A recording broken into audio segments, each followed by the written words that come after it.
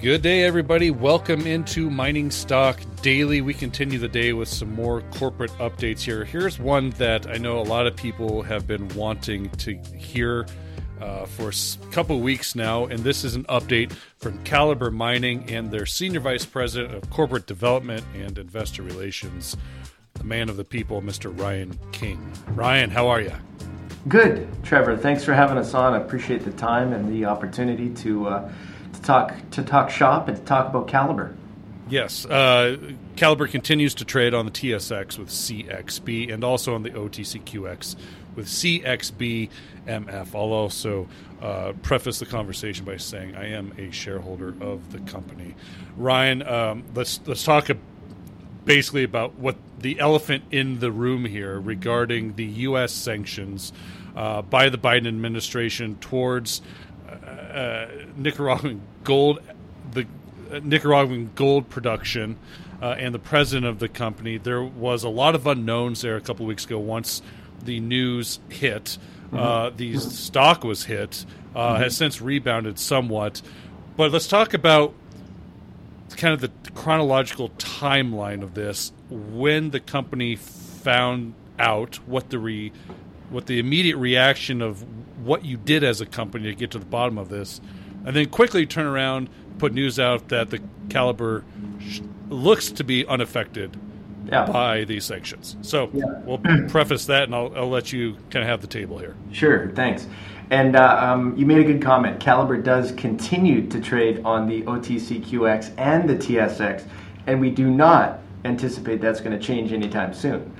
So just be clear, yes, we will continue to trade on the exchange, and yeah, you're absolutely right. This these recent events obviously picked up by media in the United States and Canada and elsewhere, but just kind of, as you just said, kind of go through the timeline here. And so, on October 24th, the U.S. did announce amendments to an executive order which expanded the ability for additional and future sanctions to individuals and entities in Nicaragua. And so at the same time, they did add two new sanctions, one to an individual, all right, which Calibre has absolutely no business with, and one to the Directorate General of Mines, and so just before we discuss, the sanction against the DGM, I'll refer to them as the DGM, right? Before we refer to them, it's important to provide a bit of clarity on what constitutes any sort of violation, right? So a violation of a sanction, you need to be in dealing in the sanctioned person's property interest in some way, like a payment, right? Like some sort of an agreement, a transfer of property, or an exchange of services. There also would need to be some connection to the United States, which would mean either some sort of involvement in a U.S. person, U.S. dollars, or U.S. assets. So now let's consider Calibre's relationship to any of the new sanctions. We do not make any payments to the DGM. We do not have any contracts, any sort of agreements, any sort of joint ventures of any kind with the DGM. And we do not have any exchange of services with the DGM. But it is important to note that, like many and all mining jurisdictions, we have requirements to report routine business information to the regulatory authorities, right? As you can imagine. In Calibre's case, we report to the Ministry of Mines and Energy, but we submit that to the DGM.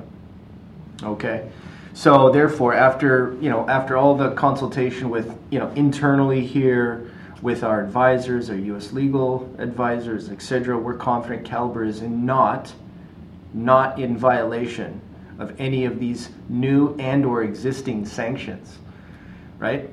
So now let's pause there.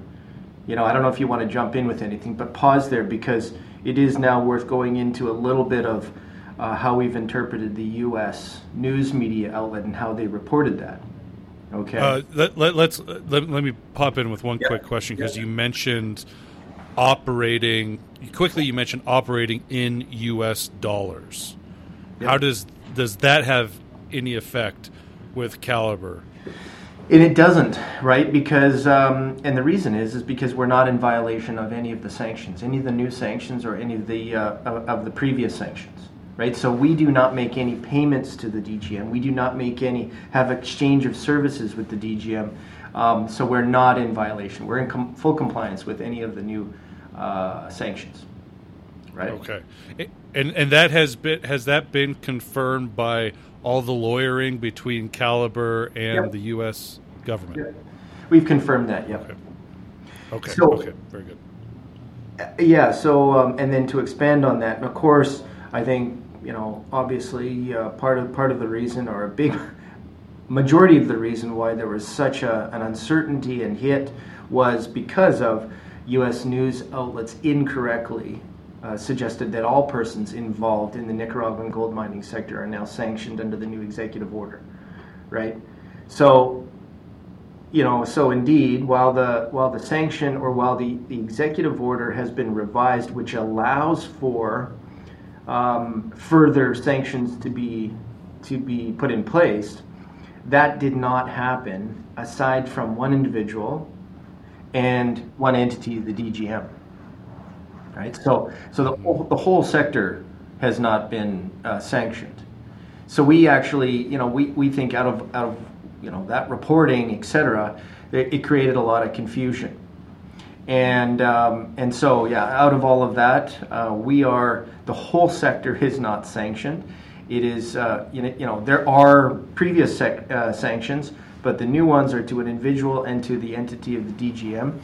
And it's important, like from our perspective, we understand that the focus is on the DGM because of an active role they play in managing the small miner or artisanal / informal component of the Nicaraguan mining sector, of which is fairly significant. If we look back at 2020, 2021, you're talking about 100 to 150,000 ounces of informal mining that gets sold outside of the country.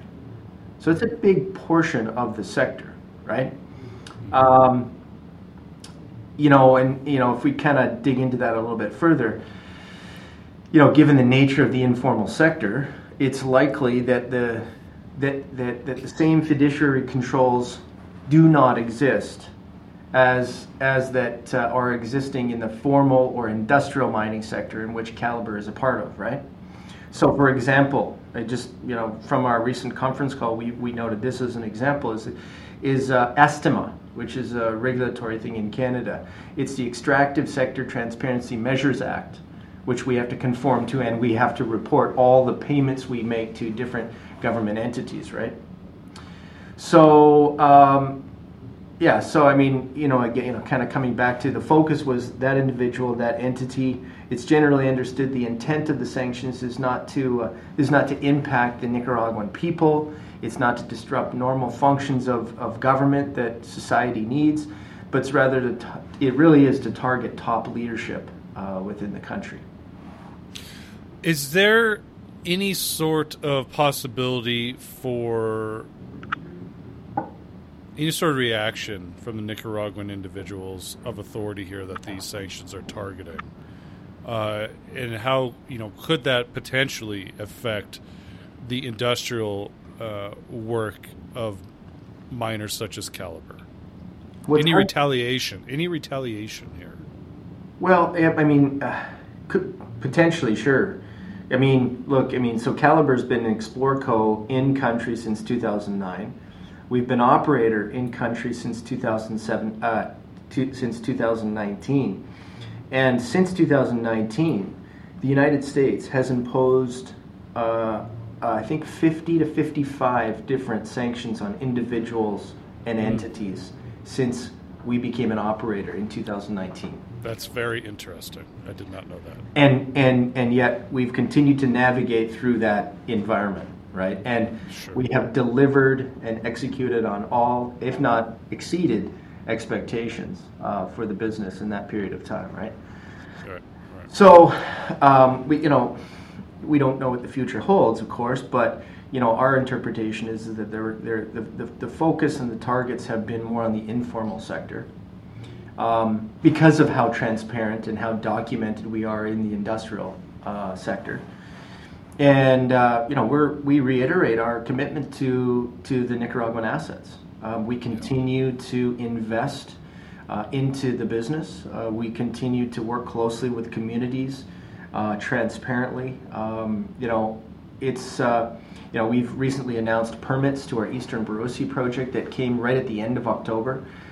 We also have received exploration permits and new concessions to invest into some new targets that we have in country. So, we continue to invest.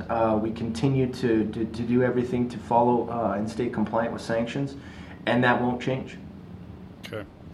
Your guidance hasn't changed. You're sticking with your guidance given the third quarter financials you put out last week. Yep. So it is business as usual given this few days of probably a little bit of angst and unknown, but you seem to have tried to clear that up. So give us a sense of where the company is after 3 quarters, what needs to be improved on, maybe what came in better than expected. Yeah, sure. I mean, there's no doubt. I mean, the whole sector, the world is still dealing with with inflation across the board, right? I mean, industry-wide in our sense, consumables, reagents, particularly fuel, diesel fuel. We're all dealing with that type of inflation on our business year on year, and yet, fortunately for us, year to date we are within our all-in sustaining cost guidance, and we are actually favorable in terms of production to our production forecast year to date. So our budgets year to date. So we anticipate to meet. We anticipate to meet production and cost guidance. The one thing we did do, of course, was increased our growth capex, and the part of the reason for that was increasing growth capex was because we're a bit ahead of schedule in terms of Eastern Borosi and Pavón Central, 2 new high-grade satellite deposits that are coming online. And so, we brought forward some 2023 capex into 2022 because we have a strong balance sheet to be able to do that. We're generating good operating cash flow. The company at the end of Q3 had $66.5 million in U.S. cash. And this time around, we did announce that we took on a little bit of debt.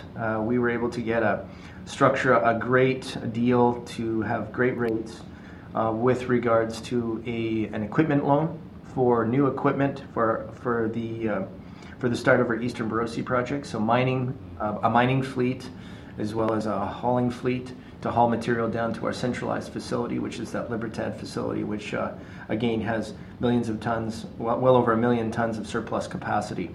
So we're in good shape across the board. I guess in terms of positives and negatives, of course you'd always like to be a little bit lower cost producer. So for the quarter we were $13.22, right? And so that is outside of our all-in sustaining cost guidance. But we look on a broader timeline, year-to-date timeline, we were $12.68, which it's still probably on the higher side that you'd want to be. But if you look at the industry-wide right now, you're probably talking $12 to $12.50 as industry-wide average all-in sustaining costs. And we anticipate to be there or lower than that between now and the end of the year, or by the end of the year. So Q4 is expected to be our best quarter from a production and cost basis. $60 million in the bank, U.S. The Fiore acquisitions obviously keep moving along with the Pan mine, and you had some positive exploration work and advancement at it was a Gold Bar, I believe it was. Gold Rock. Yeah. Gold Rock, Gold Rock. So Gold Rock and Pan, right? Yeah, just to jump in there. Right, Pan is the operating mine, produces 40 to 45,000 ounces a year. And we recognize that both assets needed a bit of investment in them. Pan, definitely, when you look at Pan, prior to us owning it, Fiore was investing about $1.5 million a year in exploration. We've ramped that up significantly in and around the main pits and resource areas. We've probably done, for the year, we'll do $9 to $10 million of drilling at Pan. Really to understand what's in front of us. Then we can look at optimizing the operation once we understand, scale after a first year of drilling. And then Gold Rock is the development stage project, which we're advancing through technical studies, infill drilling, and then now we're looking at doing some deeper and step-out drilling. And how about work up in the project in Washington that came along with? Yeah, interestingly enough, we have it doesn't require too much in the way of permitting. It's on private land, so we've actually had a rig up there earlier this year to do some confirmation drilling. It's got a 2 million ounce resource up there, a great looking project. We understand that both in the region there, Hecla is doing exploration work on the ground up there, as is Kinross. And Kinross actually made a nice new discovery at one of their past producing underground mines up there called, I think it's Buckhorn. So they've gone back in there, they've made a new discovery. I'm not sure what the quantum of exploration programs they have ongoing, but lots of activity happening in the region. And I would anticipate over the next little while, upon results coming back, we might have an update on Washington as well. Okay. All right. We'll be paying attention to that. My last question for you here, Ryan, really is with the $60 million, listen, there's a lot of projects that are valuations are incredibly cheap right now. And as a company who's looking to build, you want to buy those cheaper than you would maybe at the height of a bull market, where historically we've seen a lot of mergers and acquisitions.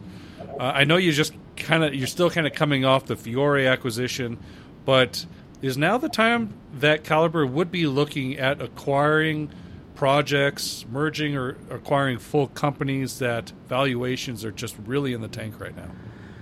Yeah, I think absolutely. I mean, we're always looking at different ideas and ways to create a better financial product, a more diverse financial product that is, can withstand higher, lower, all of the above gold price environments that we get into, given the macro changes we see out there right now. But we're always open-minded about this. However, we got to make sure whatever we do is going to be accretive to our shareholders. So given the recent events, aside from gold price environment, we've really got I think we present a very compelling value proposition here, given that the stock is, gone from where we were trading a couple weeks ago prior to the new sanction coming about to individuals and entity. Prior to that, we were trading at $1 a share. I realized, we've lost 25% of the value, maybe 30% depending on what the share price is doing at the moment. And we did get down to almost 50% of the value we were trading at. So because of that event, we'd like to reassure, re-educate, rebrand, rebuild back up of where we were and what we're doing. And, and so in that, you never know what's going to come about. But if something very attractive came about, maybe it's some type of merger of equal, maybe it's somebody looking at us, maybe it's us looking at somebody. But given the recent events and the fact that the share price has reacted so viscerally in a short period of time, again, I think it presents an opportunity. We have a strong balance sheet. We are continuing with the assets. We're going to have a strong Q4. And keep in mind that we already provided an outlook to the market for 23 and 24. It's going to be a grade-driven production increase year over year, which I think even in light of inflationary impacts, we're going to see a lower all-in sustaining cost for the business. So, it becomes a pretty attractive fit. All right. Ryan, appreciate your time. As always, look forward to catching up with you again here in the future. Best of luck this winter. And, it sounds like it was a pretty massive hurdle to try to get over quickly, but it sounds like all things are moving in the right direction. Yeah, thanks, man. It'll take some time, but indeed, appreciate the interest. And, as always available for yourself or listeners if they have any questions. That's your update from Calibre Mining. Well-deserved update. They trade on the TSX with CXB, everybody. We'll take a break and be back with more later today. The information presented should not be considered investment advice. Mining Stock Daily and its affiliates are not responsible for any loss arising from any investment decision in connection with the material presented herein. Please do your own research or speak with a licensed financial representative before making any investment decisions.